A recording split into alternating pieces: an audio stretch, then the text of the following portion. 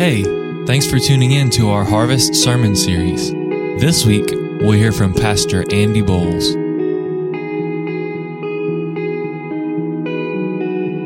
So along that thought, if we're plowing to break up this bad ground so that we can have new good ground to plant seed in, then you've got to think, okay, what kind of seed needs to be planted in this freshly plowed ground? You know, a lot of times what we do is something, and this is just metaphorically in our lives as far as decision making is concerned. Sometimes we'll plant corn but expect grapes. Sometimes we'll plant one seed and expect another. I used to get so irritated. This is at least 137 years ago when I was a youth minister. Years and years ago when I was leading youth. It used to irritate me to hear people say, oh, don't worry, they're sowing wild oats. They're just sowing their wild oats. They're just, hey, young people, let me tell you something. Old people, let me tell you something. Middle-aged people, let me tell you something. It's good enough for everybody, right? What you sow, you will reap. If you sow wild oats, guess what you're going to reap? You're not going to reap sweet nectarines. You're going to reap wild oats, and you're going to have to deal with wild oats. This is what Paul says to the churches of Galatia in Galatians chapter 6, verse 7, 8, 9. He says, be not deceived. God is not mocked. Whatsoever man soweth, that shall he also reap. If you sow to the flesh, of the flesh you will reap corruption. But if you sow to the Spirit, of the Spirit you will reap life everlasting. What do you want? Amen? You want that seed to be a good seed. If you've done all the work to get to the place to have a good ground for seed, then why mess it up by putting in seed that is not going to give you a desired crop? So there's a whole lot that goes in to planting. Just like there's a whole lot that goes into plowing. In the planting, you've got to select the right seed. It determines the crop. You've got to select the right time. As you determine the right time, it's going to dictate to you how much you get as a result of that out of the ground, right? So let me just put it this way. If you want a crop of corn, go plant a seed now, and you ain't going to get it right now. It ain't coming out of the ground right now. If you're lucky, maybe around February, you might get some shoot of something. But if you plant, there is a certain right time that dictates the amount. Selecting the right ground, a fertilized ground, selecting the right season, whether it is a drought or whether it is a flood, it all is very important when you're getting ready to plant your seed. Is even important in the area of raking hay and baling hay. Ain't nobody in here ever baled hay, have you? We live in Scott County. I knew there would be a few handfuls that would throw up and say, yeah, I've raked hay. Some of you guys are thinking, rake hay? City slickers. No. Baling up hay. And so you got to cut it, and you can't leave it until it dries out, and you can't get it, you can't be out there wet, and there's so many little elements that go. There is the right time and the right condition to be able to cut hay, rake hay, bale hay. And the same goes here for planting this seed. If you got your Bibles, flip over real quick with me to Jeremiah chapter 29. And some of you guys might remember Jeremiah chapter 29 for one verse in particular, which is the verse 11, maybe verse 13. We highlight those on our Bible apps. We highlight those or underscore them in our Bibles because it's one verse out of a stream of thought that means so much to us. But I want to tell you what Jeremiah chapter 29 is all about. First of all, this book of the Old Testament, it's a major prophet. Not that the others who are called minor prophets are any less in degree of significance or importance, but it's just got more chapters than Obadiah, who only has 17 verses. Here we've got Isaiah, Ezekiel, and Jeremiah. Jeremiah was known as the weeping prophet. He also wrote the book of Lamentations, that is to lament over or to cry over. And so Jeremiah had a very daunting task to proclaim in a way of prophecy unto the nation of Israel that they are serving foreign gods, and therefore their heart is going astray. They are committing spiritual adultery, and they need to come back to God. So this is a difficult message to preach. but he preaches it. There was actually a time to where he didn't want to preach it anymore, and he decided to quit preaching it. There was another time to where he was preaching it, and he got thrown in this big mud pit and left there to die. Jeremiah faced a lot of trouble, but he continued to proclaim the word because he knew that the word, even though it was weighty in a moment, God intended it to bring God's people to a place that was good and full of purpose and full of meaning and full of joy for them. And that's what verse 11 when he says, "For I know the thoughts that I think towards you, saith the Lord, of peace and not of evil, to give you an expected end." God knew exactly where he wanted them to be. The problem was they weren't really focused on getting there. They were kind of comfortable in doing what they wanted to do in the moment. And so in Jeremiah chapter 29, you've got a small group of people, God's people who are in Israel. They're known as a remnant that are in Israel. And then you've got a larger group of people who are in the Babylonian captivity. Because of disobedience, God has allowed his people to go into slavery in Babylon, where Nebuchadnezzar was the king. And so here in chapter 29, Jeremiah is writing a letter that hopefully, and it does, make it into the hands of the leaders, the elders, and all of these guys that are in captivity in Babylon. He wants them to understand God has a word for you. God has a word for you. When you make your life a mess, God still wants to speak to you. God still desires to get his word to you. What has to happen for me to get to the place to where I'm able to hear from God in the middle of my mess is not for me to correct all of my mess and make all of this good so that God will speak. No. Instead, in the middle of my mess, to look to him and confess, and then God will desire to, because of his good, rich mercy toward us, begin to speak to us. And so God doesn't say, "Okay, Israel, your heart is turned because chastisement, correction, you had to get your fanny spanked." That's just Scott County vernacular, right? "And now you're looking to me." Said, "Now that you're looking to me, I want to speak to you." You ever been to that place in life to where it just seemed like God wasn't speaking? I can't hear God's voice. And it can be for a multitude of different reasons. I'm not here to say that I've got an angle on how God or why God or when God speaks to you or speaks to me or speaks to anybody else. But as I look into the Bible, I see sometimes God speaks just because he's trying to develop and grow your faith. Sometimes God doesn't speak because he wants to develop and grow your faith. It's not because you've got an issue going on in life. You didn't create no mess. You're not in the middle of a mess. It's just that God is developing and growing and deepening your faith toward him. And then sometimes we do make a mess and we're hard-headed in this mess. Is anybody in this room hard-headed or get hard-headed occasionally? Yes, sir. Confess your faults one to another and be healed. Yeah, that's us, right?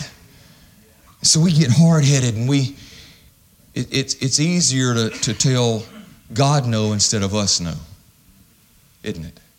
As a matter of fact, here recently I was convicted over that very thing. I hadn't been telling myself no enough lately.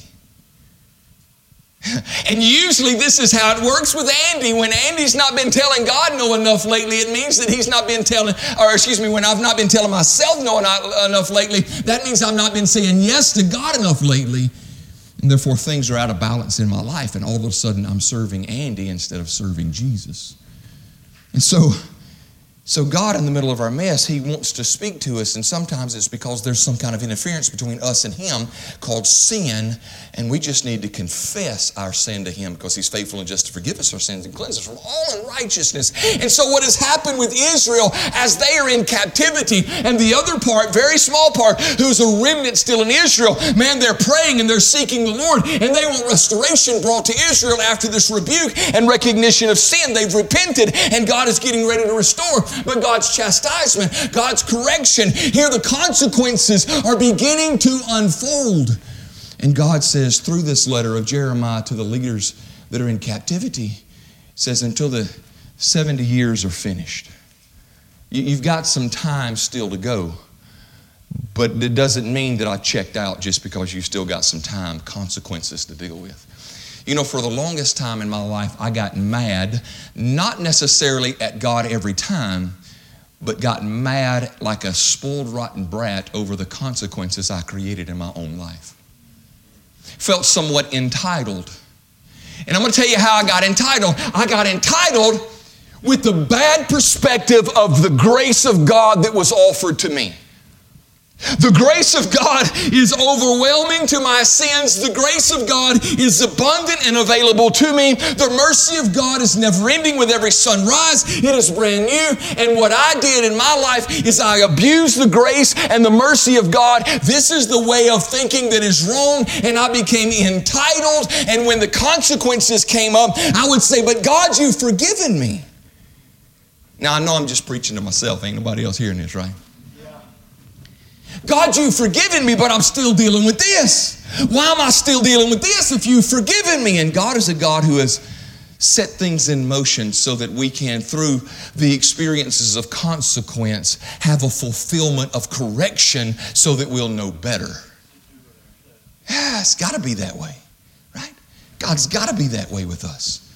So here Jeremiah, he's writing, and these readers are reading the Word, and in verse 4 he says, "Thus saith the Lord of hosts, the God of Israel, unto all that are carried away captives, whom I have caused to be carried away from Jerusalem into Babylon." He says this, you're there, right? You're there. Don't waste the time there. You're in the mess, and God is bringing a miracle out of the mess. God is making a message out of this mess. You're there. Don't waste the time being there. Sometimes a threat to us is we waste the moment of correction in our life because we're poor men instead of seeing what God really wants to do even in the midst of that, right? And he says in verse 5, he says, "Build ye houses and dwell in them, and plant gardens and eat the fruit of them, and take ye wives and beget sons and daughters, and take wives for your sons, and give your daughters to husbands, that they may bear sons and daughters, that they may be increased thereof and not be diminished. And seek the peace of the city," this city of Babylon that you're in, this place of Babylon, "whether I have caused you to be carried away captives, and pray unto the Lord for it, for in the peace thereof ye shall have peace." Verse 8 and 9 is kind of weird, so hang on to these. It says, "For thus saith the Lord of hosts, the God of Israel, let not your prophets and your diviners that be in the midst of you deceive you, neither hearken to your dreams which ye have caused to be dreamed, for they prophesy falsely unto you in my name. I have not sent them, saith the Lord." Verse 10 picks up again. Verse 10 says, "For thus saith the Lord, that after 70 years be accomplished at Babylon, I will visit you and perform my good word towards you in causing you to return to this place. For I know the thoughts that I think towards you, saith the Lord, thoughts of peace and not of evil, to give you an expected end. Then shall you call upon me, and you shall go and pray unto me, and I will hearken you." So where's the message, Andy, into the thinking part of this? How do we get a harvest of good decision-making abilities? Where is the idea of planting so that there can ultimately be a good reaping of a good harvest of decisions? Here, Jeremiah, he's teaching God's people through the Word of God how to process life where they are. How to deal with life in the moment of which they live. You guys are going to have to finish these 70 years. It is God's plan of consequence actioned out through your life. He says, so this is what you do in the middle of all of it. You plant these kind of seeds. What kind of seeds do they need planted so that they can get the harvest? What kind of seed of thought needs to be put in the fertile ground? The plowing has already been done. Now they're there. They're looking to the Lord. They're asking God to intervene, both the remnant and God's people in captivity in Babylon. Now, God, I need you right now.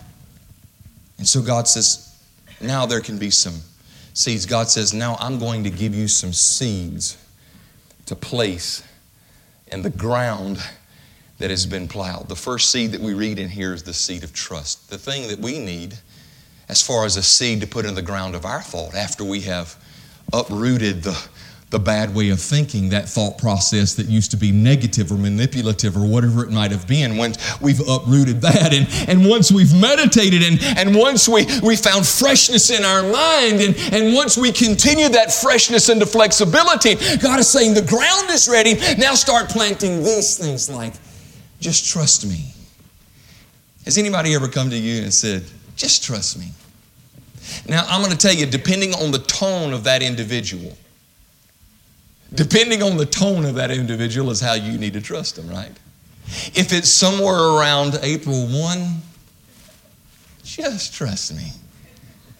You know what I'm saying? Halloween, just trust me. There's a tone with it, but then there's other moments to where it's a little more serious. And maybe some things have gone down. And nobody's laughing. And then it said, just trust me. Just trust me. What is a person asking when they say, just trust me? And I don't know if you're like me, but every time words are coming in my head or out my mouth, there's always a movie being played in my mind, right? And the characters never match up between my mind and reality. Kind of like reading a book. I really thought that would be funny. And so I'm thinking about this person who says, as they're hanging on a rope off the side of a cliff, and another person reaches down with their hand, and that person has a firm grip on the rope. I mean, they know what's happening with them holding on to the rope. They've got a firm grip on the rope. The rope is good at the moment, but they're not going anywhere. They're just hanging on to the rope. And then the person looks over the cliff and reaches their hand down and says, trust me. That's the movie that gets played in my mind when I hear, just trust me. I'm somewhere you're not. I've got an angle that you don't have. I can get you from where you are, which is a place of absolute desperation, to a place of absolute confidence and stability and foundation.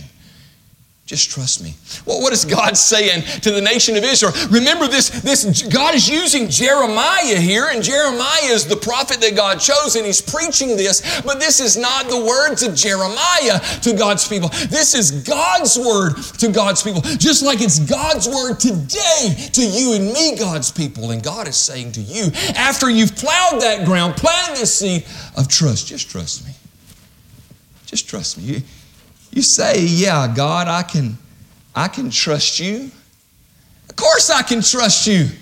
You're the God who created everything. God, you know everything. God, of course I can trust you. If there's anybody in the world, I can trust you, God. But can you trust God when you're dealing with the consequence of your action?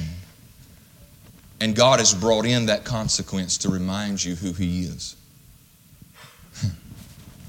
I'll never forget as I've had little kids, raising little kids. Isn't that fun, raising? Some of you guys are going to be raising little kids. Some of you guys are raising little kids right now. I'm not raising any more little kids. And so, that's right, never say what you're not going to do, right? And so I ain't going to raise grandbabies. Their parents are going to raise them. But anyway, I'm going to spoil them and get them a lot of sugar in their body and then send them home. That's my plan. So, spoiler alert.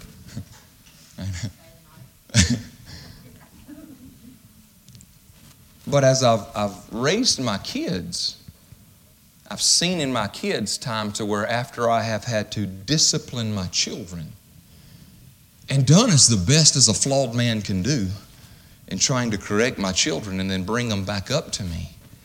And they embraced me as I've embraced them, but you can tell there's something inside of that little monster that's still saying, you just wait till you turn your back, Dad. And it just feels like, why? Because I just tore their butt up, right?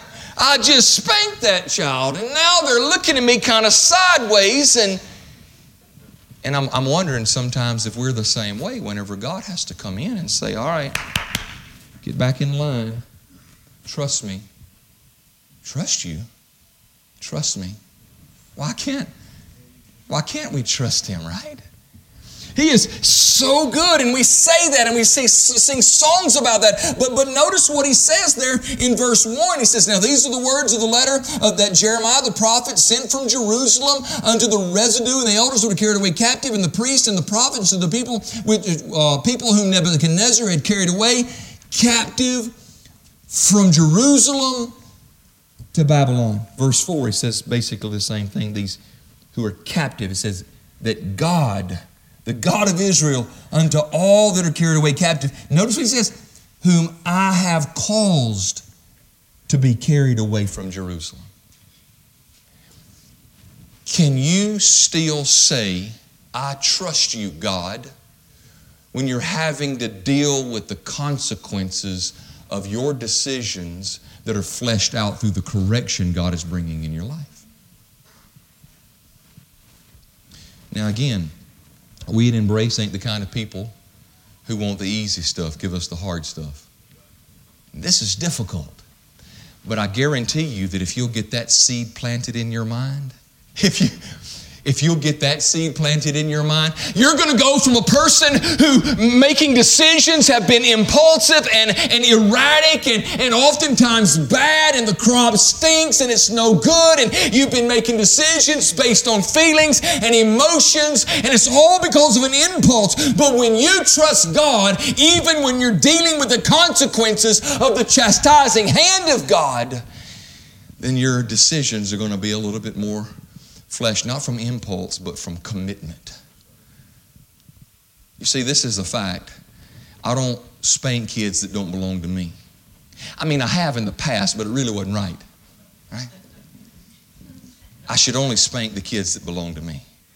God's only going to spank the kids that belong to you. Do you trust Him in that moment? Plant that seed that, God, I trust you no matter what.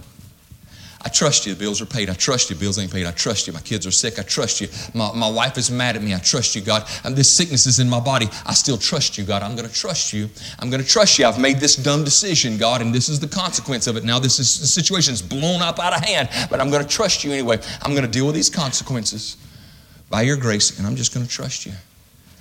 Another seed that's planted in the ground that's tilled up and plowed and fertile and ready to go. And the way we get our mindset for a good harvest that is God-honoring and blessing those around us is faith. And you say, wait a minute, you just covered trust. Now you're going to talk about the same thing again? Faith. Now trust and faith are different.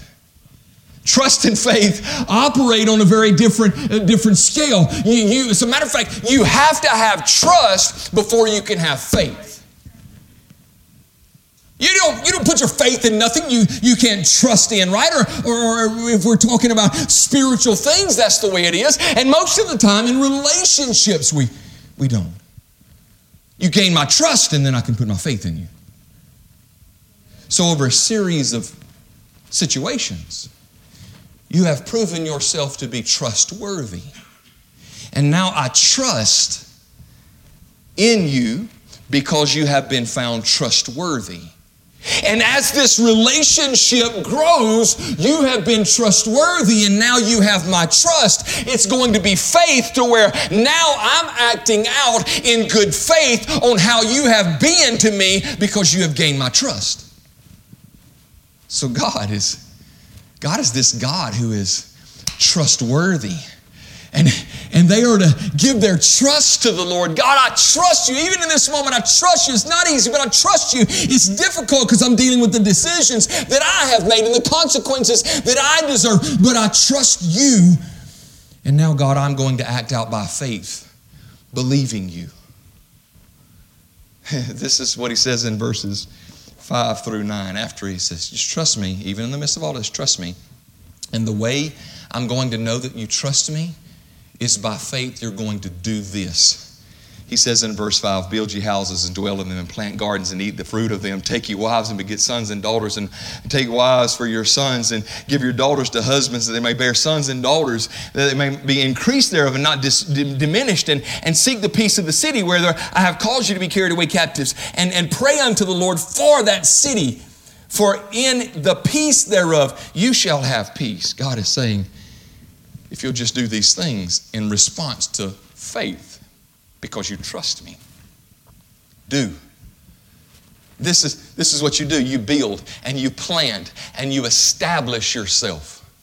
You do, and you commit. You commit your family to the families that are around you, and you say, we're going to be here, and we're going to stay here as long as God calls us to be here. You have sons and grandsons and daughters and granddaughters who are established here in this place. And he says, seek the peace of the city. Don't wish wrong for it or harm for it.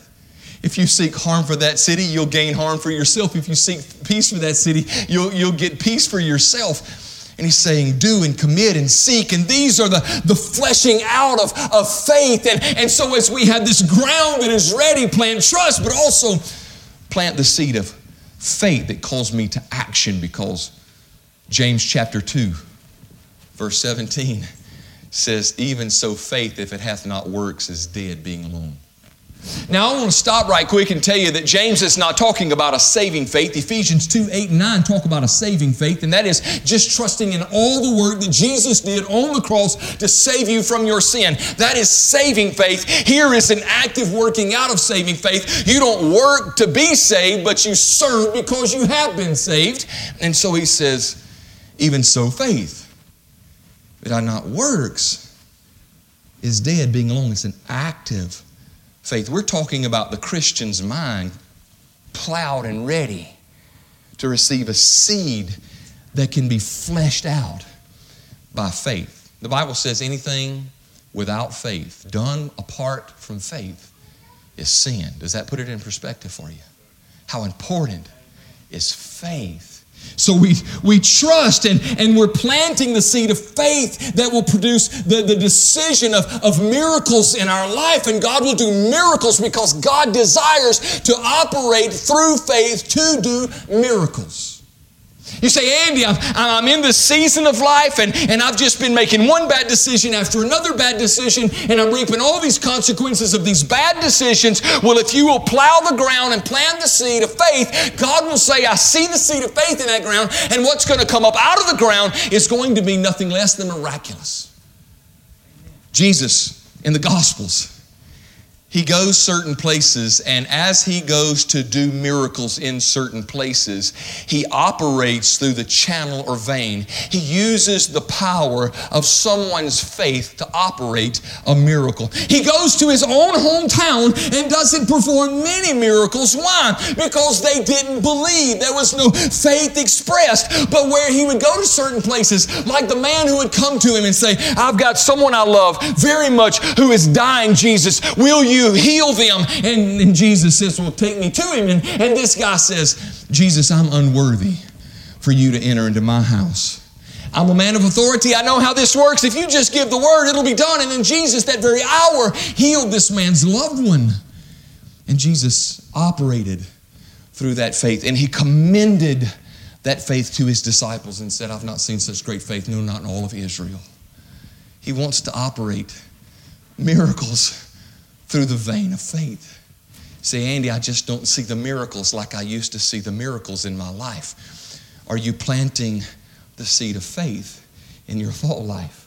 Discernment is another one, right? To discern is to grow in your ability to know the difference between right and wrong. And that is another seed that needs to be planted in this plowed ground, to be able to discern the difference between what is good and what is bad, what is right and what is wrong. And if we're all honest, that's really where decision making hinges anyway, right? I mean, if I know the difference between right and wrong, then obviously I'll pick the right. Or will you? Huh? You know the last time that you were caught in the pickle? By the way, that's a baseball terminology, right? A guy's caught between bases and he's trying to go back and forth, back and forth, back and forth without getting tagged out. Right? He done got in a pickle. Sometimes we get in a pickle, man, and we're going from one to the other, one to the other, one to the other, and we're afraid of getting out, right? And here we are in that pickle, and we know what's right and what's wrong. Some people say, well, I had a demon here and an angel here. No, you just had you, truth, the Holy Spirit, and temptation. Right? And here's right and here's wrong. And so why did you choose wrong? if you knew the difference. Andy, you need to, it's getting close to quitting time, right? But if you have discernment, discernment is more than just knowing the difference between what is right and wrong, but having the spiritual aptitude to decide to choose what is right. It's the very thing that the Hebrew writer was talking about in Hebrews chapter 5 when he says, I'm writing this letter to you. I want to talk about so many more different things, but you guys are still drinking milk and you should be eating meat. How come you're not chewing up some things a little more refreshing to the nourishment of your spiritual body? Get into some deeper things. I can't do that because you're still drinking milk. But if you'll take the truth that you know and apply the truth from God's Word that you know, then it will spiritually mature and grow you, and you will go from milk to meat, and you will be using discernment through the exercising of your senses, the Scripture says. So what that means is I know truth, obey truth. When I obey truth, I grow deeper in truth. And as I grow deeper in truth, then I gain some levels of discernment to where I'm able not only to recognize the difference between what is right and wrong in discernment, but now I have the spiritual aptitude, desire to choose what is right. Was that too fast? Don't worry, we have a Spotify podcast that everybody can get on and you can re-listen to. Shameless plug right in the middle of a sermon.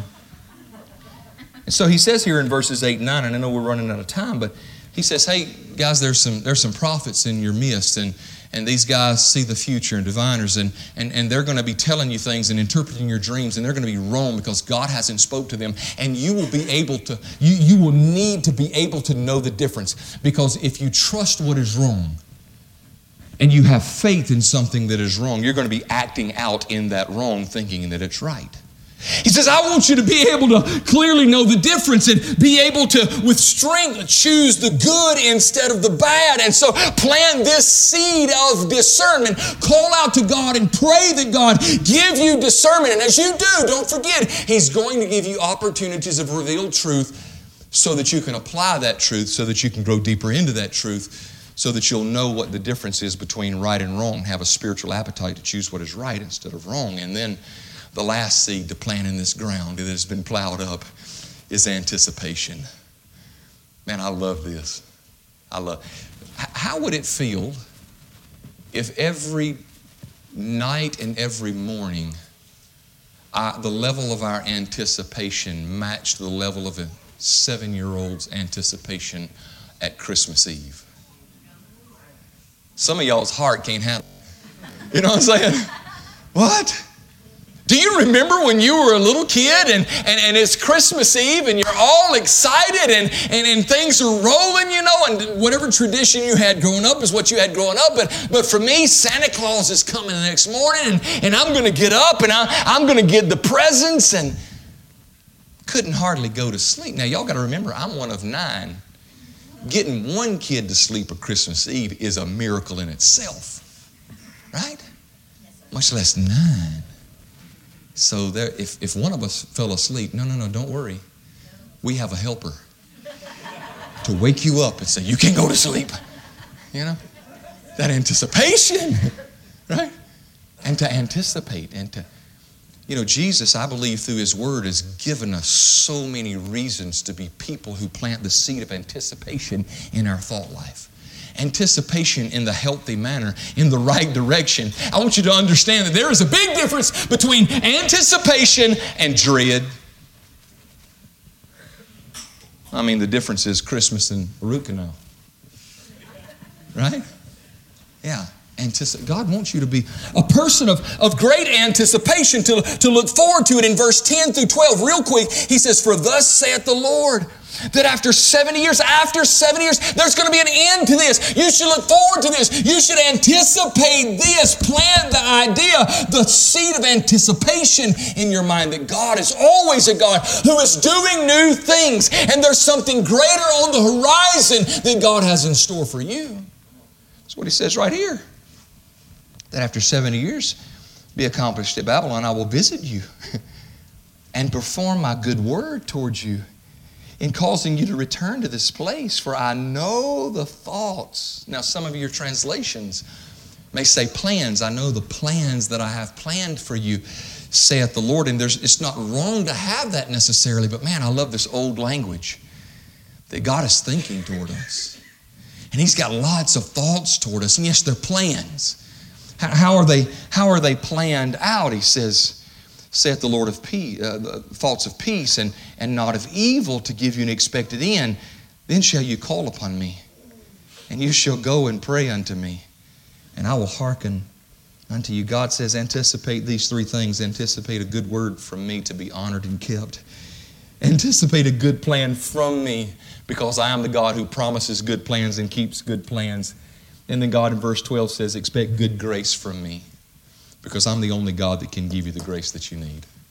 Right? He is the only place that we can find grace. Do you think you could anticipate those three things? Just those three things? Not only that, but Jesus says, I'm going to go, and as I've gone, I'm going to come again and receive you unto myself, that where I am, there you may be also. God He's already said through His Son Jesus, who died on the cross and was buried and raised 3 days later, He ascended into heaven and said, don't worry, fam, I'm coming back. I'm coming back. Oh, we got so much to anticipate the return of Jesus. But isn't it just these three things? A good word from God, a good plan from God, and good grace from God? Isn't that worth anticipating? So what seeds are you planting in your mind, in your thought life? You say, Andy, how do I know? What decisions are you making? Where are they based? And how are they coming? Think about the last 5 decisions you've had to make. From the smallest to the biggest. Did you brush your teeth this morning? Don't say nothing out loud. To how did you handle that conversation that was dicey? That plan that was made? That interaction Saturday night or Friday night? How did you respond?